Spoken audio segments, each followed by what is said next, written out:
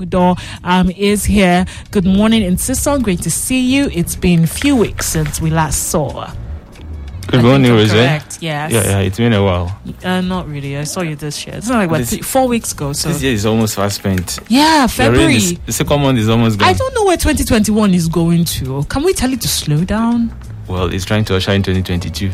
No. Okay, ushering. Okay, I thought you said outshine 2021. Well, ushering 2022, maybe. Are we ready for that? Whatever. We hope that we can utilize how fast this year is going. It's so great to have you once again. Now, let's talk business. We are looking at crime risk factors. Help for the youths. First of all, Nsisong is a counseling psychologist and a lecturer, Department of Educational Foundation, Guidance and Counseling, University of Udoh. How are you now? How are your students? How was the exam? Was it very difficult? I like to ask lecturers that question because I think that somehow they can be too tough. What would your expectation be? I mean, after the strike, just allow people to pass, Well, even though we didn't have to pamper them, but we were kind enough to keep it easy. You're done with your examinations? Yeah, regular students are done with theirs. Now we are focusing on the part-time student. I see. All right. All the best to you, lecturers. Now let's get straight to this. Why is this topic important before we even get to it, Zeph? Well, factors. The truth about crime and crime prevention is that for much of the time we've been focusing on catching the criminals, locking them up, correcting them. And is that not what it should be? And over time we've realized that while that works, okay, it helps stem the tide of crime, no doubt. But when we talk about preventing, it's best to adopt a proactive approach or measure, trying to prevent the crime, avoid them happening in the first instance, not waiting for them to happen before you now find out what to do.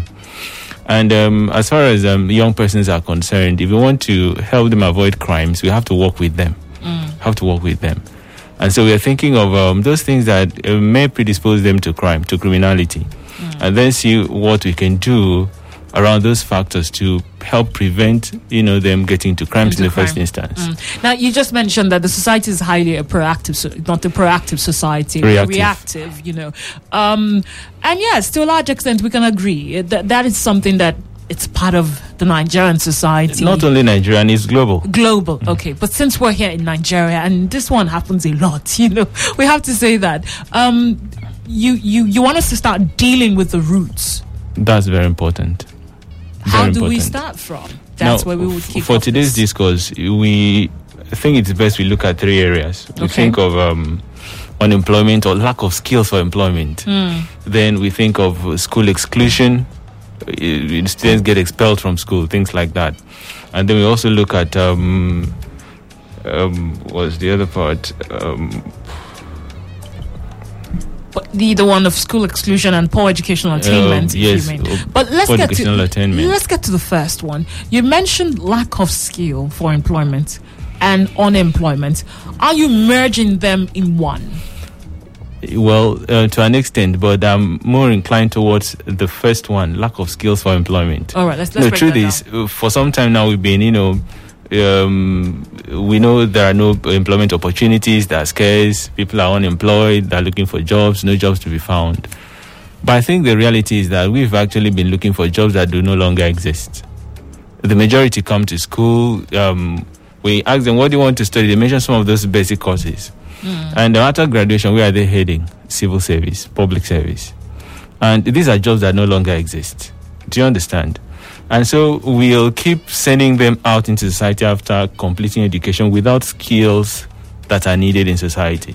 Can we truly say that of the Nigerian youths of today? I mean, if you look at what's happening, it's an ICT age, technology age, and you see what young people are doing, and you can still say that there's lack of skills. Now, when you think of that, you'd appreciate the fact that most of those skills who have the ICT skills that are in need, that are needed, they didn't actually acquire those ones in school. They may have studied this and that, through the university, but then the skills that are putting food on that table are the ones they may have acquired, through self-development, blogging, vlogging, those kind of things. These things are not taught in schools. And yet it's bringing big-time cash to these young ones. And sometimes it appears that where the older society seem not to quite understand what they're doing online, how they're making their money, it's more convenient to dub them internet fraudsters. Yeah, that you get, and stigmatize them. And so some of these young guys will go into hiding. They won't even be able to talk about what they're doing online and all those kind of things. Well, we're not. The intention was not to dwell on that, but you'd find a very big divide between the skills our youth have and the ones that are needed. Okay. And that's the reason why unemployment is biting very hard, especially in this part of the world. So we need to start thinking of what is needed. Normally, the school system was designed to respond to societal needs. But it appears, I don't even remember when we last had curriculum conference, where people sit back to check what's needed in society and let the school curriculum reflect that, so that by the time students now come out of school, the experiences they would have acquired would have prepared them for what's needed. I can't even remember the last time we had that. Nigeria is failing in this regard, because I do know that I've read that in some countries this curriculum change happens often, frequently, especially in Asian countries, because a lot is changing and rapidly so. So we are we are lacking behind in that area. Why do you think we haven't come to that realization yet, though, that this is a new world and that the old way, to some extent, has to give way for the new ways? Well, without trying to indict any sector, I think we've done a lot of politics with a lot of things. So by the time we start avoiding playing politics with a lot of those things, we'll start doing the right things. But it's a reality that if we must help youths avoid crimes, we must get them prepared for jobs that exist, jobs that now exist. Not the kind of jobs we used to know, but the ones that are now in vogue, the ones that now need people to, come in, have those skills and render those services and, make ends meet. So that's an important aspect. Youth need skills that are in vogue, that are in need in society. Now, apart from that, we also talk about employment itself. Before this time, we know it's the government that has done the bulk of job creation, as if it's our thing. If government does not provide job, then nobody provides. Now, granted, we've also noticed that so many individuals in the private sector are making a lot of efforts to come into this aspect. Well, when you notice what they're doing, is actually a situation where they're trying to also create ventures for themselves where they can make money, profit-making ventures, okay? So when you think of the sheer lack of many of such opportunities for youth, and the number, we in Nigeria, the majority of the populace is in the younger, group. Yeah, younger generation, yeah. Now, when you look at the sheer number of young people who are out there looking for jobs, and then you look at the fact that government, who's, before this time been at the forefront creating jobs, are no longer able to do so. And the fact that only few individuals are key players in the private sector creating jobs, you now realize that there's so much that needs to be done. So what I'm actually thinking is we must help youth stay away from crimes. We must consciously create ventures where these ones can be engaged, productively. And if we're able to do that, we're not thinking in terms of what kind of industry I need to open to make money, but we are thinking of what kind of industry, what kind of service industries or production industries, whatever can be created so that the diverse, youth population can be gainfully employed, can be engaged productively. Let it be that the intent of creating those jobs is born out of forethought about the needs of the youth. Then when that is done, you see that it will be easy to absorb them, to get them engaged in those sectors. We'll be able to create ventures that actually would be suitable for them, that they'll find interesting to work in. Not creating a soap-making factory when soap-making is not attractive to the youth. Not creating a toothpick industry, for example, where how many youths want to, work where they make toothpicks? Do you understand me? Youths are interested in ICT, so do we have ventures where they can actually go and learn skills, learn how to do video editing, all those ICT, inclined stuff? We need to create more of those because that's what is attracting them. When they go online on social media, that's what they're seeing. So we should give them what they desire. That divide, as we see it right now, is one of the major causes for unemployment, as you would say. Exactly. Wow, crazy. Now, away from having skills for employment and creating opportunities for these job seekers to get employed, we also talked about schooling. Well, a lot has been done in our educational sector to help generally, to help with the education of youth, to help with the sheer number of people that need, that require education and all that. But also, we also want to think of how much education these youths are getting. We tend to find so many of our schools being overcrowded. That in itself is a problem, because it appears that being in a certain school now predicts criminality. Ordinarily, being in a school should, be able to keep one away from crime. But in our own climate, it appears that being in a certain school is likely going to make you a criminal. And when you mean certain school, what? Well, we know schools locally. I don't want to mention names that are prone to violent crimes. But is this government and or property private crimes. schools? I mean, we're talking about it. We're looking at the way forward. So, does this really happen with government schools? Is this government very school common? based? Okay. Very common. So what we are saying in a sense is, can we do something about the congestion in schools and create the kind of learning environment where there's adequate supervision, there's adequate control, there are enough hands to discipline the student, monitor their behavior. It should go beyond curricular education. There are so many other things that come into development which is lacking, which is not adequate.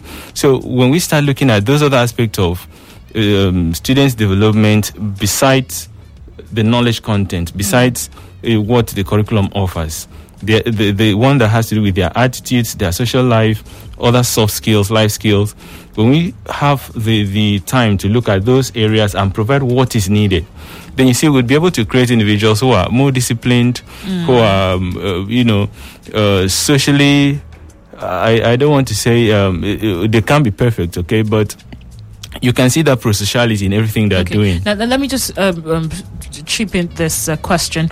Is there a relationship between how the Nigerian society is, family society is, and what we see in these schools, how they are taught? Is there any kind of relationship between what they have in their homes and what we have in the schools?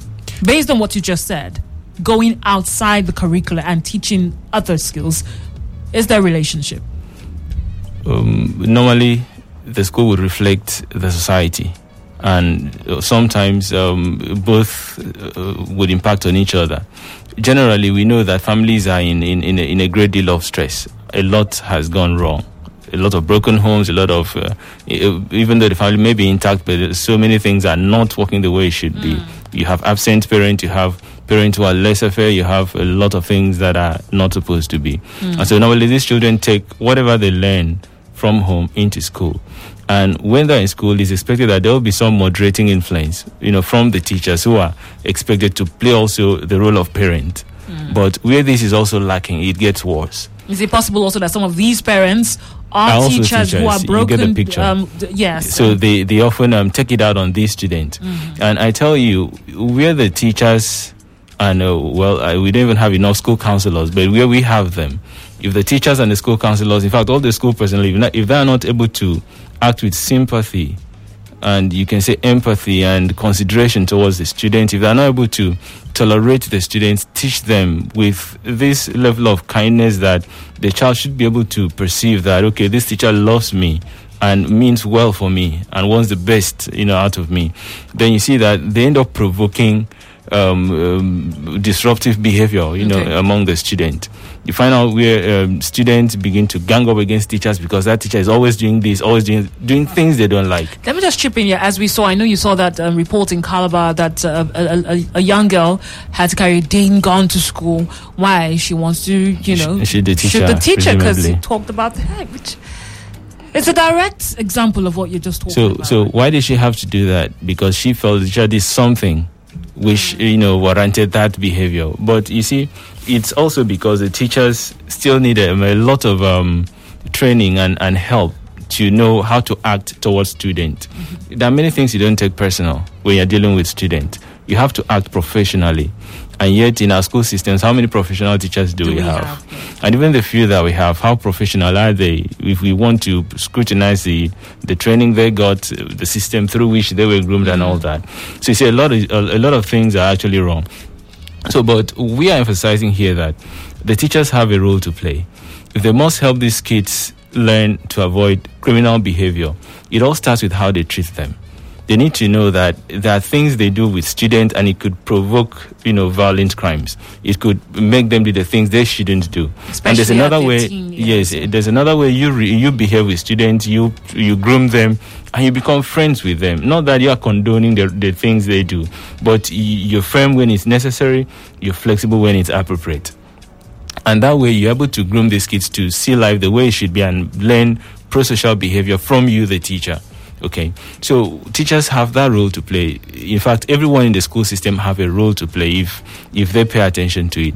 Because if they're not playing their role well, then definitely we should expect high rates of crime from students, whether at the secondary school level or at the university level. There'll always be that, spillover effect of what they get from teachers or what they got from school, which were not moderated, and so they're now thinking that's the norm. And oftentimes they get into problems that land them in the correctional centers. So if we must prevent these crimes, we must help these youths to overcome or to avoid getting into those crimes, then we must be able to groom them. To educate, to teach them beyond the classroom.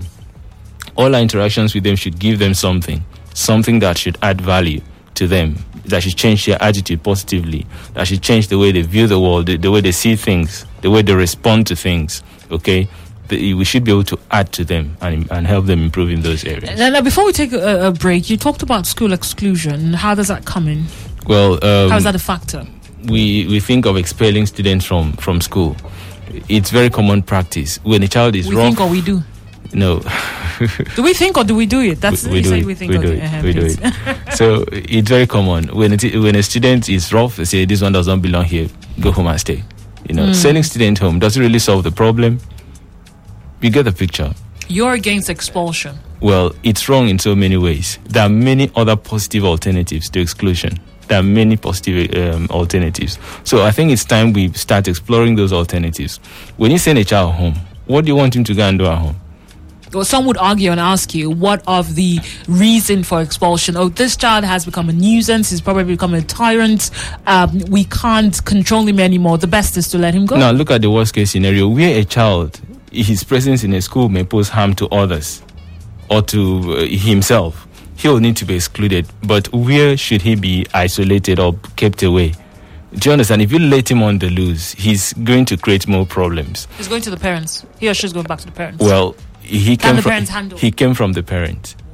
When you give thought to that, you know that we need to do a lot more than send him back to where he came from. Perhaps the things he's doing in school, he brought them from the background where he came from. And he's here where he could receive expert help. So why do we send him back to where he came from? We should do something. So we'll explore some positive alternatives when we get back. Yes, let's take this short break. And this is a very interesting conversation because we are all guilty in a way. And sometimes we think, it's discipline is the best way to go. But if you're listening and you definitely want to get more, just stage show Nsisong, Udoh, a counseling psychologist, is still with us, dropping truths and gems about the crime risk factors. And I love the angle that he's been going all through. Just before the break, we're talking about expulsion. Well, I think I should use the word the evil that expulsion is. And he says, that there are better ways we can handle this. And that's what we'll be talking about just before the show wraps up. What other ways can we handle dealing with a child who has gone beyond, has gone above and doing crazy things in school? And for that particular crime or offense, the school says this is an expulsion that you have to have. You are saying it is not a good thing. So what other ways can we handle this? Let's think of the case of, let's say the worst case scenario, a terrible student that you don't want in your school. The government should be able to put up a place where students like that could be taken to temporarily for some managed instruction. What happens at that place? It's, you think of the juvenile correction centers that we have. Something like that, but not exactly that. There you have people who have been convicted of crimes, but they're not old enough to be in the regular correctional centers. Okay, so they have the juvenile correctional centers. Now, apart from those kind of places, they should also have schools for difficult students where they can be given individualized support. They are still having their regular schooling in that place, okay, but they're taken out of the class where they were creating the problem. And isolated for a while, or maybe in the mix of other students, and then they're monitored closely. They're given psychosocial support. Okay. Besides their normal education. Is it possible too that some of these students that we have tagged or termed, terrible students, is because they may be going through some form of mental health situation that Nigeria does not pay enough attention? That is why they need the psychosocial support I mentioned. Because behind every problem behavior, there's a cause. And so when they are taken out like that, it will give the experts the opportunity to closely monitor them, try to identify the cause of their problem behaviors and see how they can be assisted. Then once they've been able to learn coping skills or social skills that can make them function, adequately among other people, then they can be taken back to their school. Now they're different. Now they've learned some new things. Now they can act differently. And they can identify their situation. Like, sorry, I just have to, like those who have bipolar. May not necessarily be bipolar. No, I feel like those. That means it's not all of them. Have you heard of oppositional defiance disorder? No, I haven't heard that one. Imagine someone that's out to oppose anything or anything do not. They want that because they want to go against it. That is something. It's a problem. Wow. So there are problems like that. They're deep, and very, very strange, okay? So we need experts to actually walk through these issues and help the kids overcome them. The truth is, they can learn to overcome them. Because nobody is beyond help, okay? Now, that's just one case. We call it short-term off-site support. Now, apart from creating places like that, we also have, for those cases that may not be that serious, we have internal exclusion. Okay. Where within the same school, this kid could be taken away from where he is creating problem, maybe from his regular class, and he's given some time off in maybe the resource room to study alone. I think in US they call it detention. Something like that. Yeah. Okay, so they're excluded from the regular group. They belong, temporarily. Yeah. And the essence is for them to realize that, see, what you did was wrong. And you could miss a whole lot if you keep doing this. Because, when crimes are committed, you get taken out of the regular society, you lose your freedom, you lose a lot. So these kids need to have a taste of that. And it's not something they would want. And then learn that it's better to do this and that, not to get into this corner. Okay? Right. We have to stop here, Nsisong. I think you may have to come back some other time. This is quite an interesting topic. And in order to have the society in on eliminating these risk factors, crime risk factors, everyone has to be in hand. And we have to talk more about it. Thank you so much, Nsisong. It's been good to be here. Always a pleasure to talk with you. Yeah, same you here. are really deep. I love that about you. Thank you so much. And thank you to the Nigerian Correctional Service. Ogbaje, ASA Ogbaje, thank you for making our resource person available on the show. As we will end this, I end this saying, remember that a crime-free society starts with you, and it's not something we should shy away from. We need to own up to the fact that we do have a problem, and we have to find ways in settling it. You don't want to get corrected in the correctional center, do you? Do you want to do that? They don't eat too much food there. Forget, eat like once a day. You don't want to do that. My name is Rose. God bless you. Stay safe. Have a great Tuesday. Coming up is the headline.